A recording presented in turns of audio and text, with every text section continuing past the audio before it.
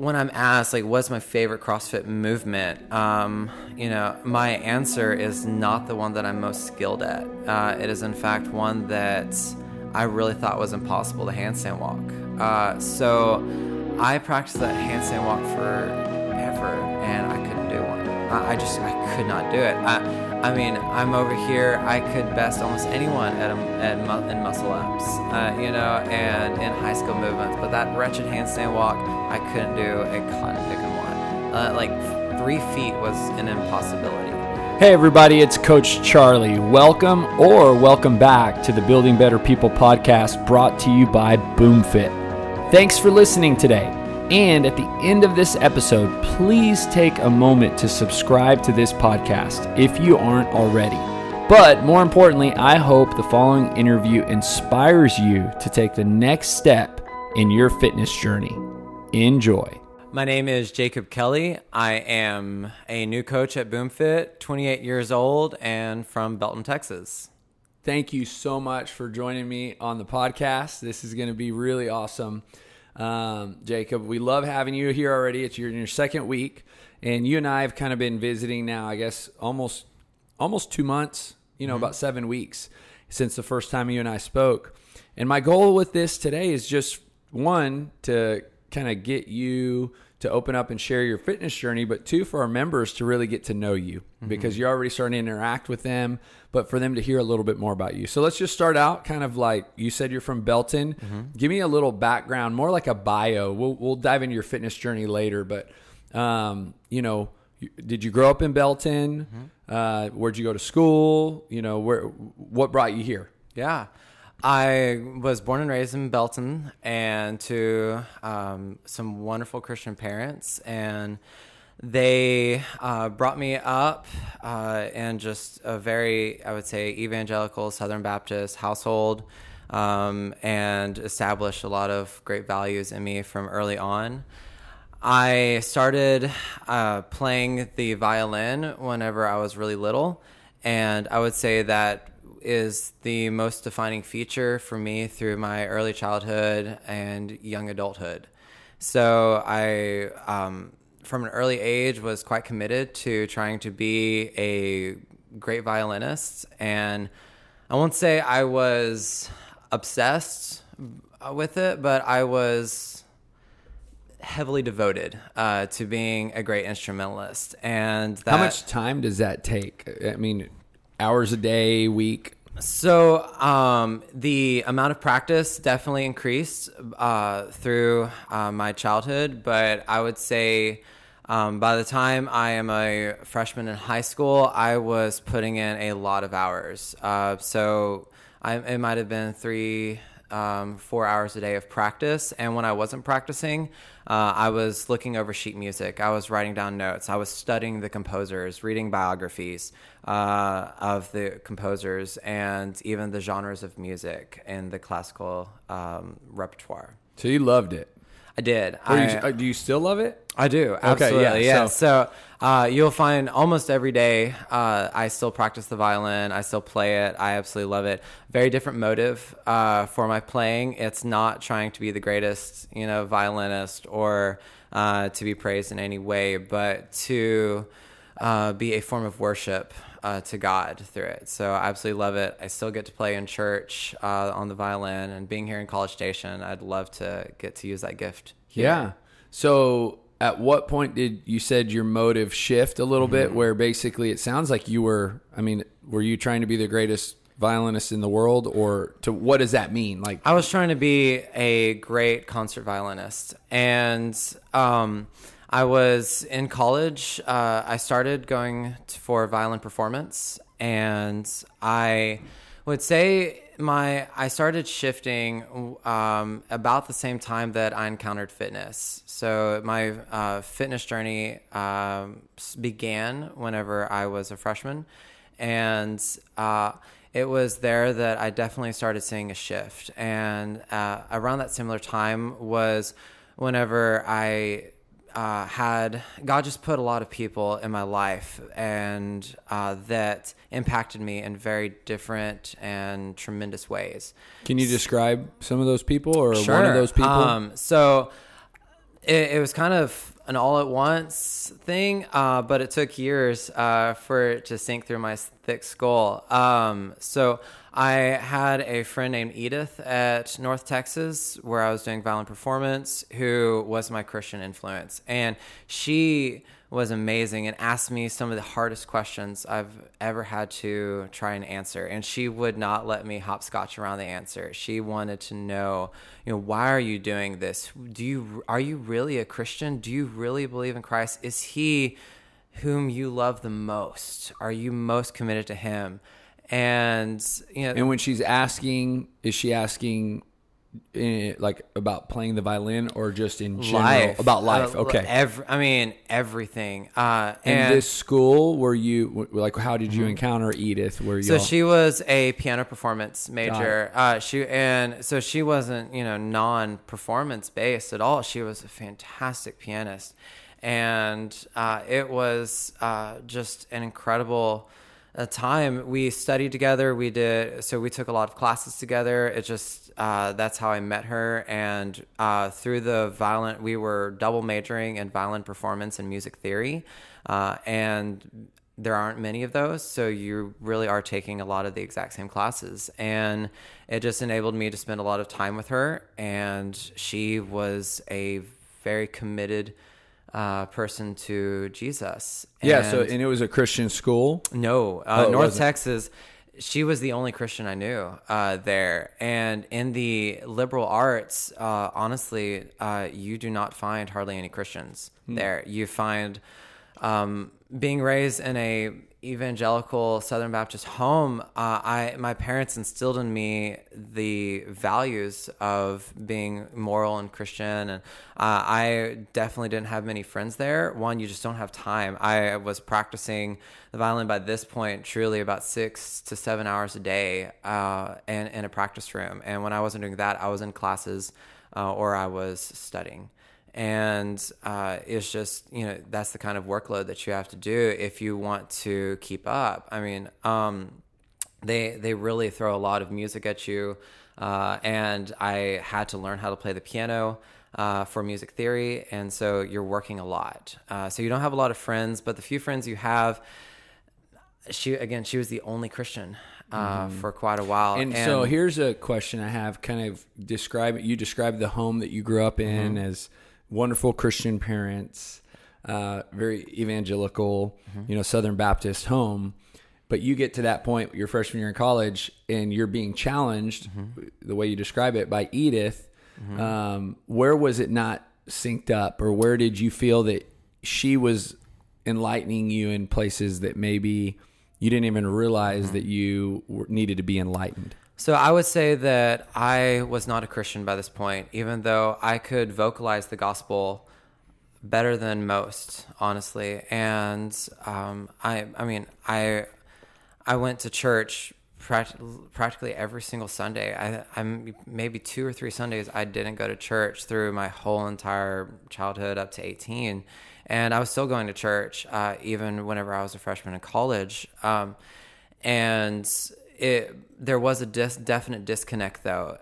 It wasn't just head knowledge that you need to have to be a Christian. You need to truly believe in your heart. That means you need to love Jesus Christ with all of your soul.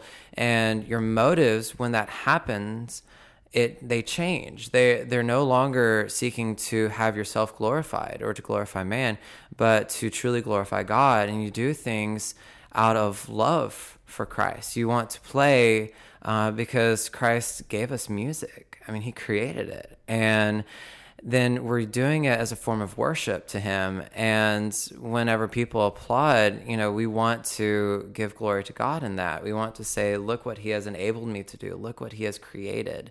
This is a gift. And I did not encounter the connection of that until I was 21 when I did become a believer. So after I knew Edith, but her effect on me was long lasting, and it still is. I still think about the questions and the things that she asked me and how she challenged me, and now I can use that as a way to try and help others. And just and she was very bold, right? Yes. Like that's Edith. She is Yeah. the definition of a bold believer in Christ. Yeah.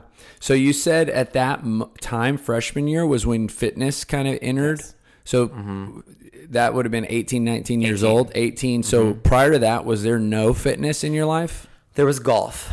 So my parents, I will say, I more feigned an interest in golf. I was decent at it. I wasn't a great golfer by any means, but I was decent at it, and they made me do golf out of more, Jacob, you need to get out of the house, get out of your room, and get some sunshine and exercise, because I was definitely reluctant to do that. And my parents have regaled me with stories of I'm practicing the violin in my room, and my mother or father would just come in and say, Jacob, please get out of the house. This is not healthy. This is not good. And so golf was definitely there. And whenever I do something, I try to excel at it. I am naturally extremely competitive, and so if I wasn't the best golfer on the team, there was a problem, and that was not going to last for very long at all. Whenever growing up, and so I made sure I was the best golfer on the team. And so I would still, even if I did it reluctantly, I would still try to excel in it. So I found myself on the driving range or on the putting green or chipping green every time. I wasn't big on going out and playing, 18 holes, but I was really big on practice to try and excel in that. And I would just wear myself out that way. And so that was the only exercise I got. So if you can call golf a sport or exercise. Yeah, no, it's movement for sure. It's movement. Right. No, I get what you're saying. So what was the best round of golf you ever played? Or do you recall things that somebody... I would say, so, you get to know the golf courses that, so I played at Salmons and Wildflower in Temple and Belton the most. And Salmons was definitely an easier golf course. And so I'd probably say I was around by the time I was a sophomore and junior in high school, I was probably shooting 70. My best was... So under par. Yes, under par. And, but just like in fitness, you have good days and bad days in the gym. And so sometimes I might, be 3 over or 4 over. And it was always because of the short game. And it was, am I really committed to putting with excellence right now? Or am I being slightly lackadaisical? What did you have to do it that much? You had to love the sport? No. Oh, you did not? I did not. I was purely driven at that point by just competitiveness. I wanted to be the best. And I just, there's something about whenever you see on the roster who, whenever you start a tournament playing golf, you are placed in group, so someone might start on hole 1, another group will start on hole 2, on that kind of start, and the best golfer will start on hole 1 or hole 9, hole 10. And if I wasn't starting there based on on our qualifiers before the tournament, I was really not happy, and it would drive me to practice harder, even though I didn't really like it that much. Yeah. So it was just, again, purely driven out of competitiveness and pride to a high degree. Kind of goes in the same page of what you said, before actually becoming a Christian, in your words, yes. Realizing that these are gifts that are not for your glory, but for His. Correct. So golf and violin, it sounds like, you were putting in, those are two things that are very time consuming. Yes. Between those two things, you were, I'm sure, practicing every day, multiple hours per week, and still managing to keep your grades up, I'm sure, to go to college. So you had a pretty busy childhood. Busy childhood. That's why a lot of times when people say, "Oh, have you heard of this?" or "Have you seen this?" or seen this movie, or whatever. I feel like was raised under a rock, not because my parents, because you were always busy. Yeah, I was always really committed to those two things. Yeah. And it wasn't because of my parents' lack of parenting. It was just I was very driven and single-minded. Yeah. So insert fitness, right? Mm-hmm. What happened freshman year? So freshman year, I was at North Texas Violin Performance, and I was, for most of the first semester, living alone in a dorm room. And it's a dorm room from the university off campus. And you had to drive, it was a 10-minute drive just to get on campus. And then, when you park and then you walk, it was 30 minutes to get to class or to the practice rooms. And so I applied for a transfer to live in a different dorm. And it took a while, but I finally got it near the end of my first semester. And I had a sweet mate that really was God putting fitness into my life. His name was Mark. And Mark was the complete, I would say, a different species of human than I was. I was, by this point, at a low point in my health. I would say chronically sick. So probably one out of every 4 to 5 weeks, I was sick with something. And my sicknesses were escalating.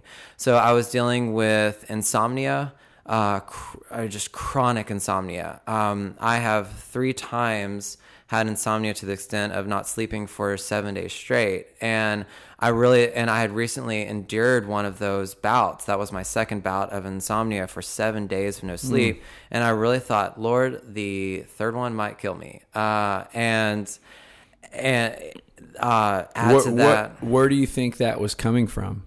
I think it was, in hindsight, coming from LED stimulation. So melatonin production was being inhibited by constant LED lights. So our practice rooms and computer screens, are LED lights, and it's that blue light. Which blue light is a high energy light and has a high energy wave length. And so whenever it enters our eye, it stimulates us, and it raises our body temperature. It causes melatonin to be suppressed, and therefore, as I would describe so frequently out of mystification, that I am exhausted. And I explain to my parents or a friend or even the doctor, I am exhausted. I have no problem feeling tired. But I can't turn that over into sleep. I can't get knocked out. I'm laying there in pain. I'm so tired, but I can't sleep. So I'd be in the practice rooms till 11:30 at night, and there are just these bright LED lights. And then I'd go back to my dorm room, which are bright LED lights, and I would study on the computer till about 12:30 or 1, and then I'd try to go to sleep, being stimulated so much with all of this light, and then I would try to sleep, and I couldn't. And also there was a sense of even just that. Again, it's maybe that fine line between devoted and obsessed with being excellent at it. So I would even go to bed with sheet music or with a book, and I'd still be reading or studying, and try to do it till I till I passed out, kind of thing. And so there was also just not relaxing mentally as well, and that was also a definite aid in not letting me sleep. But so chronically, you were just sick all the time. I was, yes. I mean, the infirmary at the university knew me by sight, and I hated it. I did, and I would think, man, I hope they don't think I'm being a hypochondriac. Here's yet another problem. And I mean, they're just, hey, Jacob, what's the problem now? And I hated that. It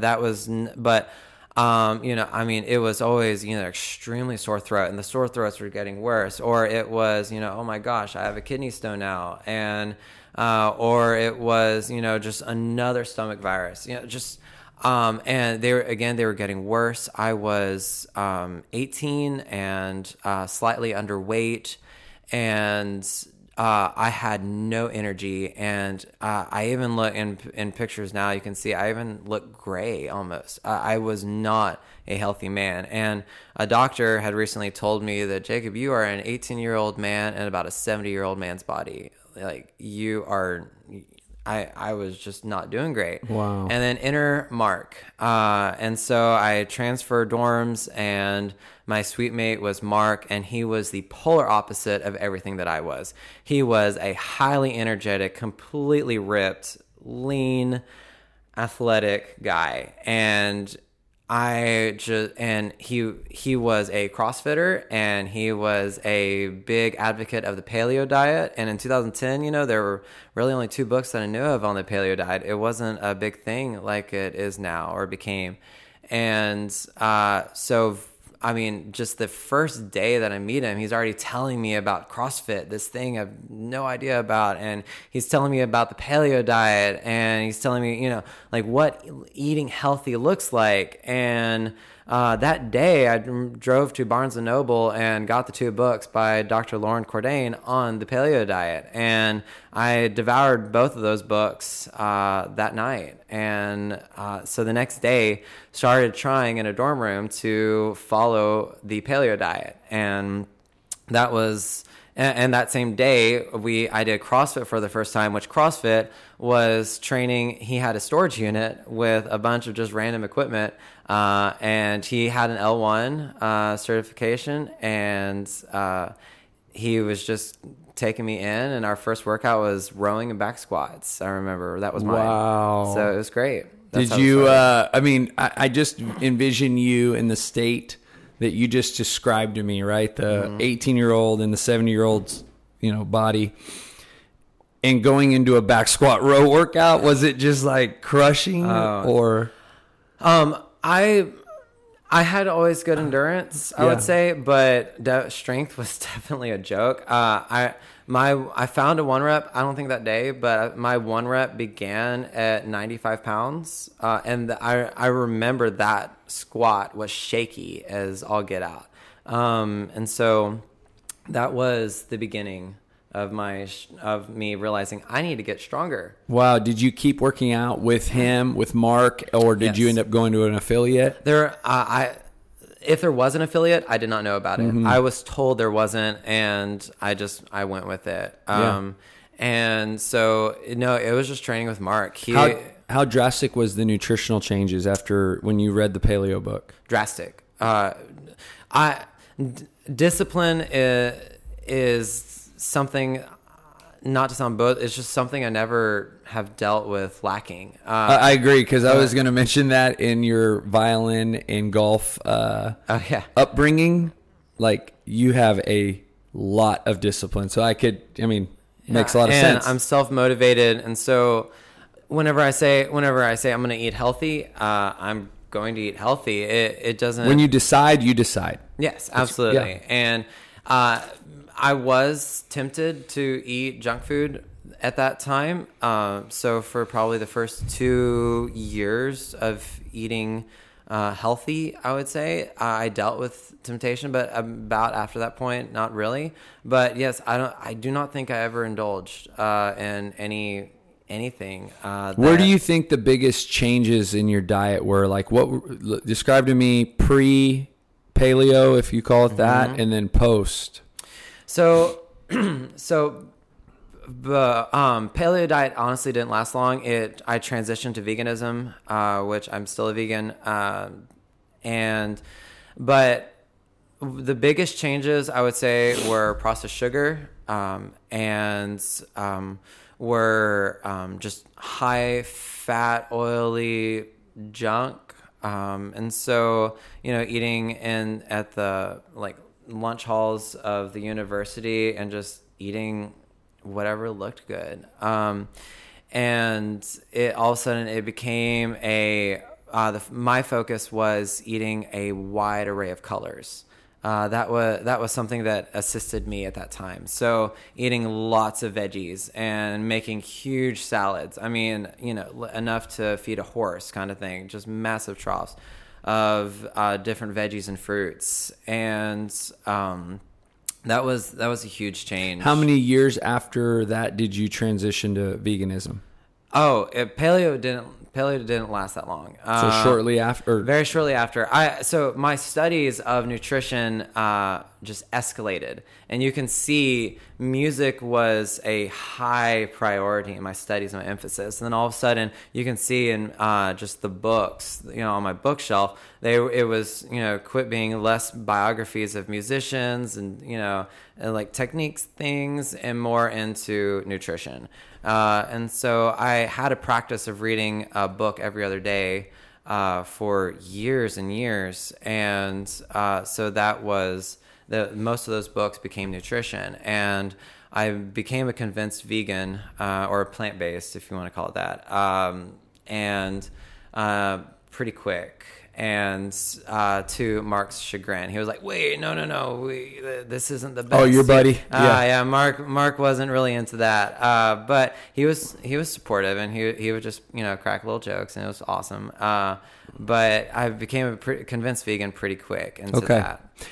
Okay, so let's talk through 1 rep max back squat 95. Yep. How many days a week are you putting in with Mark, or just every day? Okay, CrossFit. So I'm CrossFitting every day, but again, I am still committed to excellent grades, and I'm committed to I'm still a good violinist.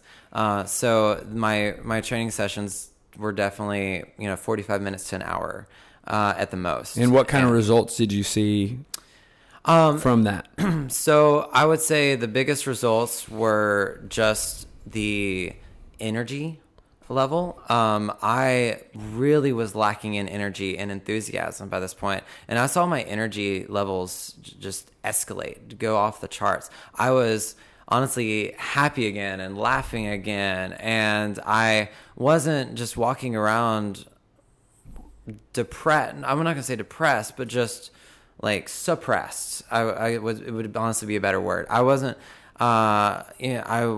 dealing with resistance in energy levels. It was just having just that weight off of me that I could now have energy to absorb all this and laugh and have fun and joke and run around. And if you want to go do this or that with, if you want to study with me, or if we actually wanted to do something vaguely fun, then I had the energy to do it and to enjoy it and have people even enjoy my company and presence. So that was definitely the biggest change, were my energy levels. And how long would you say did that streak go until we'll call it the next big step? So I left the North Texas, and I moved down to Waco to change degrees.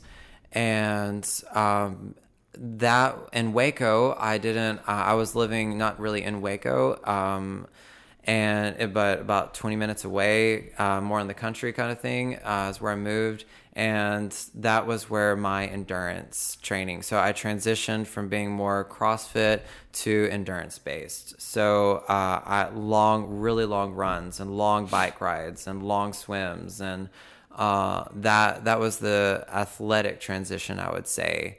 And I was definitely very committed to endurance training by this point, and reading all kinds of books, from Ironman triathletes to ultra distance runners and ultra distance swimmers and bikers. What took you to Waco? Did you go to Baylor? I went to TSTC, and then I did do Baylor for French linguistics, so and also for violin.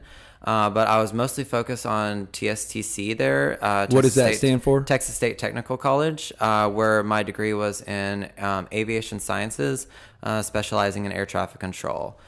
So one summer, my father asked me, "Jacob, what do you actually want to do for a job? How do you want to make money?" And I was falling out of love with violin, definitely, and I was just afraid to admit it because my parents had invested so much money, and I invested so much time into violin, and that was honestly how you defined me, or how I defined me. I wasn't a Christian at that point, and so if you took violin from me, I didn't know what I had left. That was who I was a violinist. And so it was definitely a radical change, but I transitioned over to try and, have an actual job, get a degree that gave me a job. So that's what brought me down to Waco. And there I didn't want to be defined as an air traffic controller. I wanted to be defined as an endurance athlete. And again, not a Christian by this point, but I became a Christian in Waco. And so I just threw myself into ultra distance training, and that's kind of the transition. How long did you go? Like, what was the longest? 2000. How long? The longest run I ever did was 323 miles. In one run? Mm-hmm. So it was a race. It was from Houston to Waco. And I had a crew of people who helped me through that. 323 miles? Mm-hmm. That's how long it is from Houston to Waco? That's how long the run was. I don't know. Oh, wow. It was absolutely dreadful. Was it I fell out of love with running. Was it a team? Like you alternate? Well, people do that. I did not at that point. So it was great. How long did that take? I think it took 2.5 days. No sleep? I did get a couple 40-minute naps, basically. Wow. But, again, that's where it's just like that. Self-motivation and self-drive is something I have never lacked. So I'm just going to do it. How'd you recover from that? I don't know. I was, when I say I was sick. Is that the run you became a Christian? You got broke down so much? No, it was actually much later that I became a Christian. Yeah. I was kind of joking on that. But no, I did fall out of love with running, like distance running by that point. I was truly, I thought I did, and it turns out I did do lasting damage from the training and that kind of a run. So I ended up, I had in 2014, I had to go to the doctor for a hip impingement and a labral tear. And that's where he took x-rays and said that I had 15 stress fractures in one foot. And so I ran that race in Vibram's shoes. No, you didn't. That was when they were popular. Yeah. Those were the 5-finger shoes that were popular back then. Yes, and there's no cushioning whatsoever in those things. And I would do trail runs in Huarache sandals, so you read Born to Run. I did read Born to Run. Oh yeah. Did you eat the chia or I did try chia. Yeah. I did. It did. I think that so he described it as, nature's Red Bull, and I did not experience that, and I actually disagree with that. So I did definitely had some problems that spawned from that kind of running. I mean, I almost feel like your endurance training should be an entirely other podcast because that's a long run, and obviously training, and I mean that's one of many runs that were probably very long, and so I'm curious. You said you described you became a Christian in Waco. How did that experience happen? Another roommate, and that was probably the hardest challenge of all. I was definitely starting to realize there was a gap. I had a roommate named Jeremy, and Jeremy was a Christian, and he was a vivacious Christian. And you could see, since we were roommates, I saw his whole life, and we spent a lot of time together. And there was no facade. There was no, hidden element about that man. He was a man who genuinely loved Christ, and he he challenged me completely different. He didn't than Edith. He didn't ask me difficult questions. He just challenged me by me seeing his joy for Christ. And me, whenever I was honest with myself alone in my room, I didn't have that. We could talk, and honestly, I could best him in knowledge of theology and scripture, but I couldn't best him in love with Christ and this enthusiasm that Christ gave him. I didn't have any of that. And at the end of the day, I was honest with myself and realizing I wanted to be praised for my knowledge of scripture and theology. I wanted to be lifted on a pedestal for that. And Jeremy Scherstetter wasn't going to do that. He wasn't going to give me that. And it was a type of dissatisfaction that I felt, which was great because I realized I'm dissatisfied with this conversation because these truths that I'm saying, instead of Jeremy saying, Jacob, man, you are awesome. You are so knowledgeable. He was saying, oh, praise God. That's so beautiful. I love that. Jesus, you're amazing. And I'm just, wait, I'm the one who said that, and so it was that disconnect. And that led me to realizing I do not love Christ. I don't. And I was 20 when that happened, and it took me a whole year of reading and studying scripture and theology differently as to what am I lacking. That verse that even the demons know and tremble, at the knowledge of Christ and who Christ is. That terrified me because I knew who he was, but yet there was a definite disconnect between, Jeremy, who loved Christ, and me, who I clearly did not have that kind of enthusiasm or love. And it was it was one late evening, I was reading a book called Freedom of the Will by Jonathan Edwards. And Jonathan Edwards became and still is my favorite Puritan to this day. And he described so palpably what love meant and what it looked like for Christ and how that was implemented in a Christian. And I just remember there was when the Holy Spirit saved me. I was truly born again in Christ at that point. I felt my dead soul become life. It was just a joy of reading these truths, and the feeling was one of love and affection. All of a sudden, these truths that were actually truly scary for me were becoming beautiful, and just all I can think is just, yes, this is truth, and this is goodness. This is who Christ is. I don't fear him anymore. He has saved me. He has redeemed me in Christ, and I believe in him as my Lord and my Savior. And it was 21 when that happened, and that was the biggest defining change in my life. That's awesome, man. I love hearing that. I love you describing each of these people differently who God put in your life and how they challenge you differently.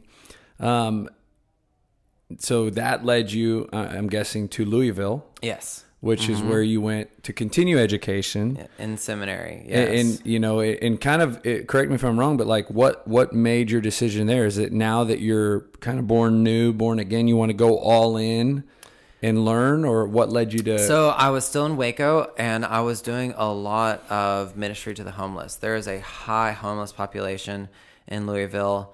And I just found myself, even though bear in mind, I'm still doing school. I'm, working hard. I am making good grades.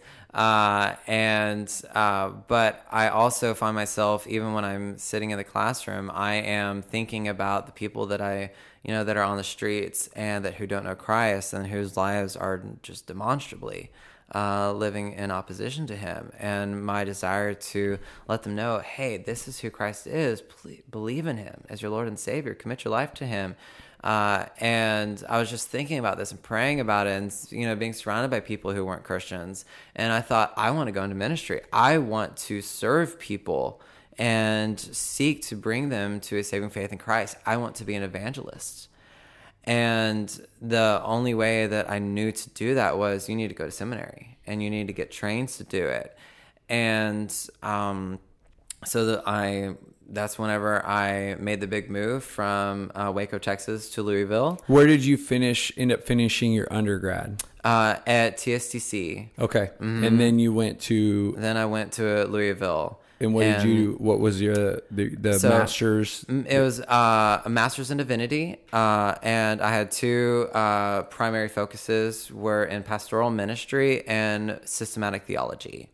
Okay. So definitely the more egg-headed route at the beginning, but again, that's just what I knew, is that to excel in something, you have to have a tremendous amount of knowledge, is what I believed. And I believe it definitely to an extent, but knowledge will only take you so far. If you cannot communicate effectively to people and you are not a vivacious, energetic, happy soul that is attractive to people to an extent, then your knowledge isn't going to take you very far. And I saw that, I encountered that. I'm honestly, when you're at seminary, there are so many men who have the worst social skills ever. I remember listening to so many sermons, and the truths were fantastic. The sermons were very accurate and knowledgeable, but they were not attractive. They weren't drawing. The people who were presenting them had no people skills. And I saw that and realized, oh my gosh, that's me. I need to actually get the heck out of my room and away from my desk for once and actually get to know people and develop these social skills. And so that's whenever I transitioned and started pursuing evangelism and started pursuing even working in different cultures and started studying languages really hardcore and just trying to become a big people person. And I definitely use CrossFit as a platform to do that. Yeah, so you kind of transitioned me into that gym that you found in Louisville. 4 Barrel. Yeah, that you. How did you end up at that gym? So there was a CrossFit gym actually at Southern Seminary called CrossFit SPTS, and I was going there, and I was so excited to have a CrossFit gym again. Because Waco, I didn't do any CrossFit, and I knew endurance training just wasn't the deal. There are pictures of me. I'm 5'8", 5'9", 130 pounds, and I just looked like I had gone out of a prison camp. It was terrible, and I just knew that wasn't healthy either. And so I needed to strength train again. I needed to train in CrossFit, and Mark's words of wisdom and me reading about the human body and physiology, just realizing I need to get into a healthy lifestyle again. And so there was CrossFit SPTS, and so I was going there and training, and then I decided to leave that gym at that same time where I'm having this epiphany of, wow, I really have bad social skills. So I went to a gym outside of what we call the Bible bubble or the seminary hub.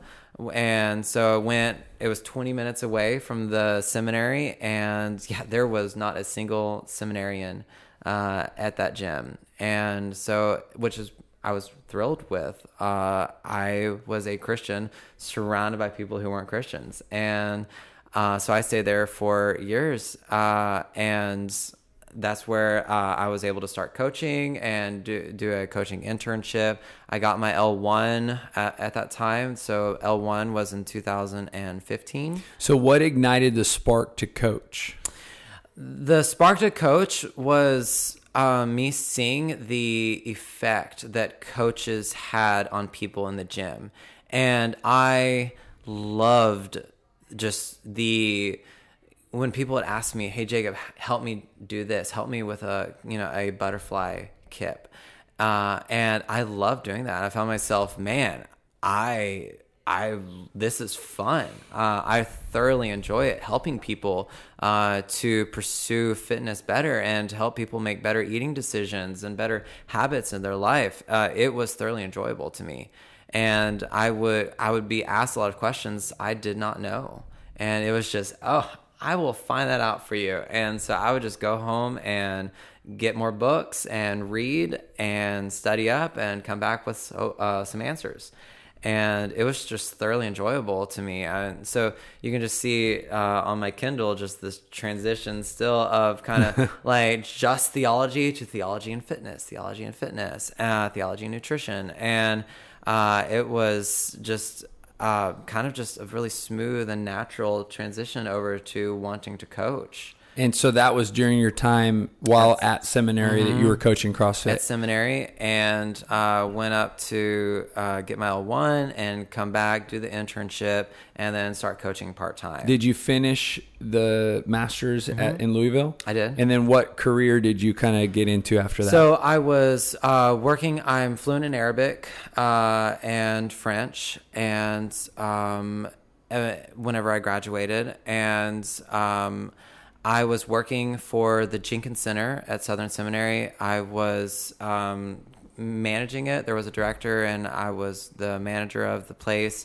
And it was an Islamic mission center. So we were working on trying to reach Muslims with the gospel of Christ. And with that was a big focus of mine, was training people to do that, training people in Islam and teach. And so I taught Islamic studies, and I taught Arabic, and that was the first part. But still there was this disconnect of you go to seminary. I got a degree in pastoral ministry and systematic theology. I didn't get it in Islamic studies or in missions.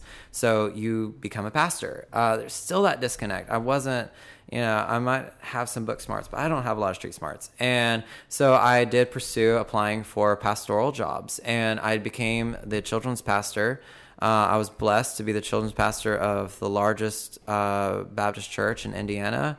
And I had a big staff under me, and I found myself having quite a big job ahead of me. And very shortly on, I was not satisfied.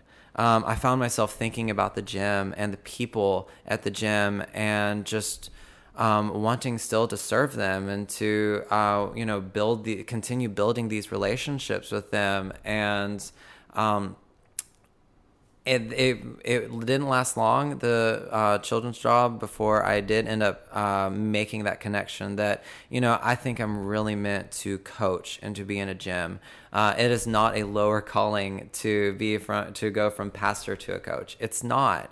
And it is God gives us all different kinds of gifts. And it was this final connection of realizing, oh my goodness, I really do want to coach and to be a Christian light in a gym. I want to help people change their lives physically and spiritually and emotionally. I want to do all of it. And I wanted not more. I just wanted something different than just being a children's pastor or being a pastor. And this was around what year? That was the end of 2018 and 2019. Okay. So early 2019, I think March 2019 is whenever I did quit my job in Indiana, and I moved back to Belton, and I started training and coaching at CrossFit Sprague. Full time. Yeah, it started part-time, became full-time there at Sprague. Which everything you just said, such a cool story, how you ended up. And, by the time you and I spoke, which was, I think it was right after BCS Classic, so it would have been like August 30th or 29th, Monday, you and I have a conversation. You apply to the gym through Barbell Jobs. I think we went through a fast forward version of what you just described. So I love hearing a little bit more of the details, even in this interview. What have you learned? Because at CrossFit Sprague, you were part-time, then full-time. Like, what have you learned kind of given the thoughts that you had about ministry and transitioning from full-time ministry or pastoral, career to coaching? Like, what has been kind of the thing that you've today realize even more than you did then? Thing I've realized more, given the thoughts that you were having about, man, I'm called to be a coach. Like, something I would say I've realized is that, you have to be a superior coach. You have to have excellent knowledge and skill in coaching and a great eye for things. And you might be the most wonderful, devout Christian on earth, but if you're a terrible coach, no one's going to listen to you.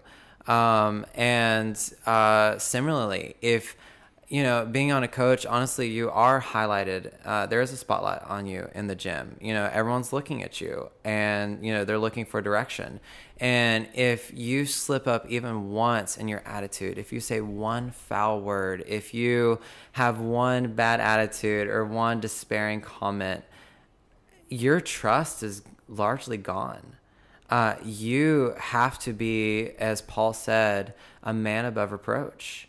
And it is just this absolute commitment and realization that I need to be a man above reproach. I need to coach with true excellence. I need to have vast knowledge of physiology and nutrition and lifestyle. I need to have vast knowledge of even psychology and mental health. And, whenever I, am dealing with people who might be big procrastinators, not just saying, okay, just stop procrastinating and do it, but actually meeting them where they're at, and then helping them cross that and to help them along that journey, and having patience and compassion and empathy to do this with true excellence. Man, I love it. And I want to still connect the fitness journey, because I feel like, man, this has been so good just to hear your whole story and where you've gotten and how you're here. But just putting in perspective, you're obviously getting fitter throughout this entire journey, since, the first day that you back squatted 95 pounds, and continuing through, working out, discipline, eating better. Where would you say in your fitness journey, like, you've seen the most results physically? Physically, gymnastics. When I'm asked, like, what's my favorite CrossFit movement, my answer is not the one that I'm most skilled at. It is, in fact, one that I really thought was impossible, the handstand walk. So I practiced that handstand walk forever, and I couldn't do one. I could not do it. I'm over here. I could best almost anyone in muscle ups, and in high skill movements. But that wretched handstand walk, I couldn't do a cotton picking one. 3 feet was an impossibility. And, so I would say, definitely the handstand walk, and gymnastics in general. Improving the mobility. When you're an avid cyclist or an avid runner, you develop just this horrible hunched over posture, which is terrible for overhead mobility and stability. And so it was just this plugging away and constant practice and diligence, and honestly falling on my back, just killing straight over and having the wind knocked out of me all the time. So it was definitely that area that I would say I've seen the most improvement. And I've had to really practice and work on. I have to do mobility just every day. Or if I don't, man, I will be feeling it in my shoulders and back, and I'm just cruising for an injury. So, definitely that kind of an area. Yeah. You, in the really last 7 or 8 weeks, we've gotten to know each other. You've gotten to know our coaches. And really in the last week and a half, you've gotten to know a lot of our members. Yes. And you and I met yesterday or Monday, and you described to me kind of about the community. But I think it's worth sharing on this podcast, just so as people kind of hear your story, hear your heart. And you're going to be coaching them, if not already, by the time they listen to this. What have you felt coming into these walls at this gym? Home. Whenever I was at Sprague, and probably early 2021, I think, was whenever I started realizing, not to be boastful, but I think, with my certifications and with my skill as a coach, I can coach pretty much wherever I want. So now I think it's time to find the gym that and a boss that holds to the same values and the reason for CrossFit that I got into it. I mean, I could be an air traffic controller, I could be a translator, I could be a pastor. I want to be a coach. And I became a coach for 3 reasons. I want to help people improve in their health and their fitness. I want to help people go from being sick to healthy and from healthy to fit. I want to help people emotionally, and I want to care for them and serve them emotionally. And I want to also help them spiritually and to seek to help bring people to a saving faith in Christ, or Christians to help, bring them in a greater love of Christ. And I wanted a gym that met all of those standards. I wanted a boss and a gym owner who, he didn't use foul language. He believed in Jesus Christ. He trained. You'd be amazed how many gym owners, they don't do CrossFit. They are burned out of CrossFit. And how can you be a big ambassador of the sport saying, people, come to this gym and get healthy and fit, do the CrossFit methodology, when they themselves aren't doing it, or therefore not really believing in it? And I wanted a gym owner who, and a boss and a gym and an environment that loved people genuinely. I have seen gyms where they love the people only insofar as their pocketbook is concerned.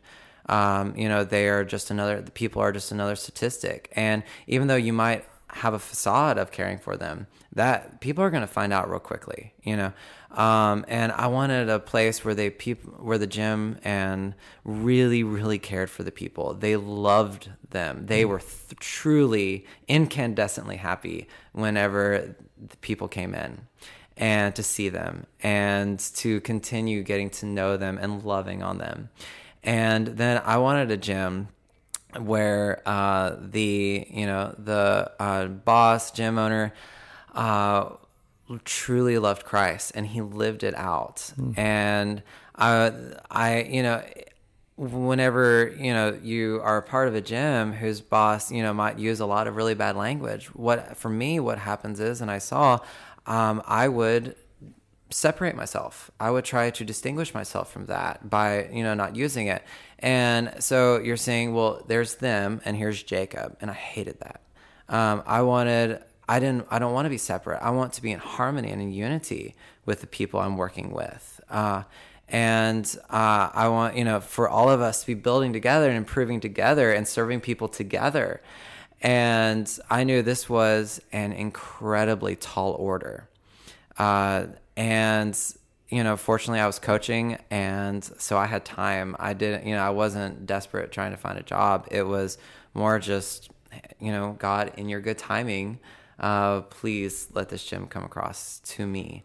And so I was applying for jobs, and I know they were interviewing me, but in my perspective, I was more interviewing them, and all these different gyms. And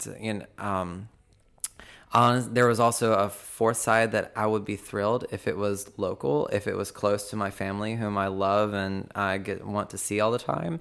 And then here comes an application I see online for BoomFit, and it was just, when I read the application and I thought, holy moly, whoever wrote that, they are wanting they have high expectations. They are wanting a stellar coach. And they're wanting someone who is committed to this, and it was thrilling. And so before I applied, I read online. I got on your website and read, and I saw even how the website is designed. It's community, and there is fitness, and you even see faith in it. And I just this is looking good so far. And then I apply, I talk with you on the phone, and I think, oh my goodness, on that phone call, I learned about the podcast. And so I did look and found the podcast, started listening, and I thought, whoever this Charlie guy is, he can't be faking it. There's just too much here. And I just heard the enthusiasm in your voice, even talking and asking you all those questions that you were so kind to answer for me on that first phone call. I thought, Lord, this this really might be the place. And then after that phone call, I think we waited 10 days before I came here. Yeah. And that was the longest 10 days possibly of my life.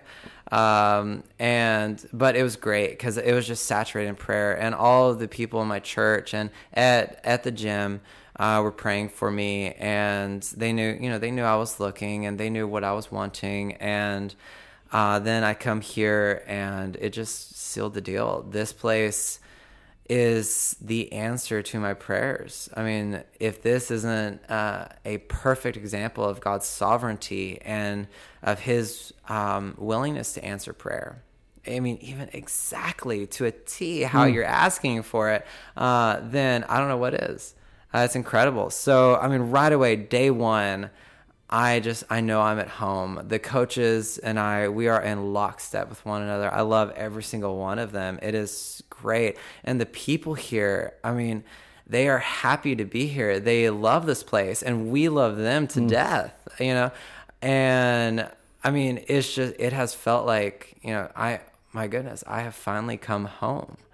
Man, I mean, I'm almost tearing up. Literally, I'm like, as you share all that, because I told you this, and I'll say it on this podcast because I believe it to a conviction that we are the gym that you've been looking for, and you are the exact person we've been looking for. And so I know this is going to be an incredible, long-term, great, not only career, but friendship and community. And, after doing this for as long as I feel like I've been doing it, God's been so good to bring the people into the gym, both as customers and employees, right? Who he feels are the people that need to be here on the timing that they need to be here. And so, I've shared that with you, but I think, just to echo everything you're saying, it is equal in feelings from us, and I say that as the coaches and seeing you interact with them and our members. So I'm really excited for what the future holds, Jacob, and hearing this story has been great. I do have one more question. I know we've probably gone way longer than we probably both expected. So the title of the podcast is Building Better People, Core Conviction of the Gym. Reason that I wake up every day, the reason I've recorded these interviews is that I believe that maybe somebody will hear your story, or maybe somebody will hear another story, and it's that story that's going to get them off the couch. It's that story that's going to get them in a gym or get them walking or doing whatever it is, because when they start exercising, I believe they are becoming a better version of themselves. So you've described your life story. You've described a lot of kind of how you got into working out. Obviously, a big theme in your life story is the Lord, and I always want to be respectful in not making out exercise to be, a replacement or something that will be a better option than following Jesus. But I will say they're pretty close in my book. Yeah. So how is exercise, how is fitness, how is eating better, living out that path that you've lived out made you a better Jacob? I am happy. Like I described, I became happy and energetic and maybe a touch too dramatic before I became a believer, just by exercising and eating right.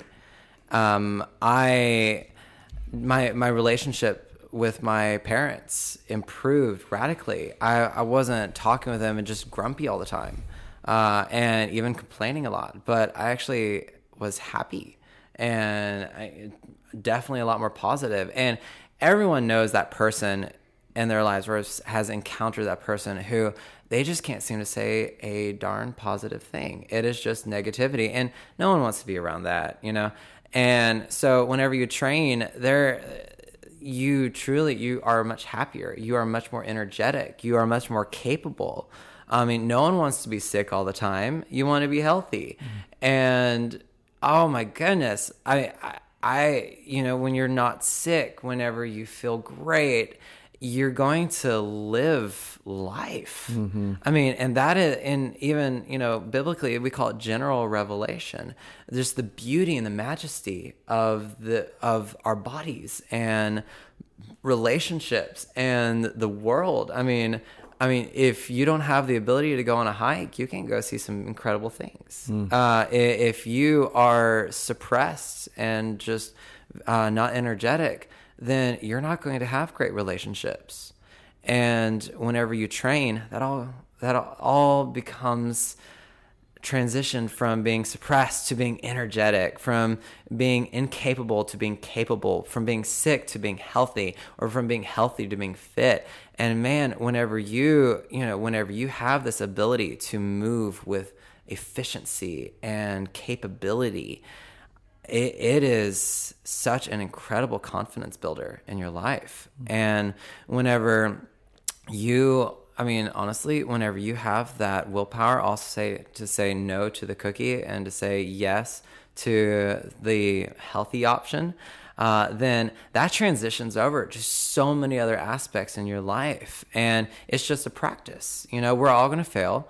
We all might indulge. We all might do something we shouldn't. But then it's a practice. It's we're constantly improving. And we're not building perfect people. We're building better people. Better means this constant movement and progression to better, and that's what we're helping them become. Whenever they come and say, I had that, cookie, and it's okay.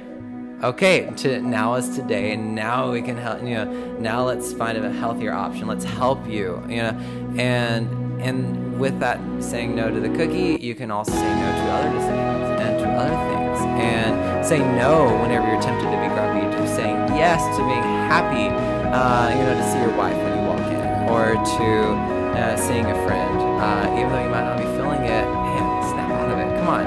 And this whole fitness journey enables that. Love it. Thank you. Absolutely. Once again, thanks for listening.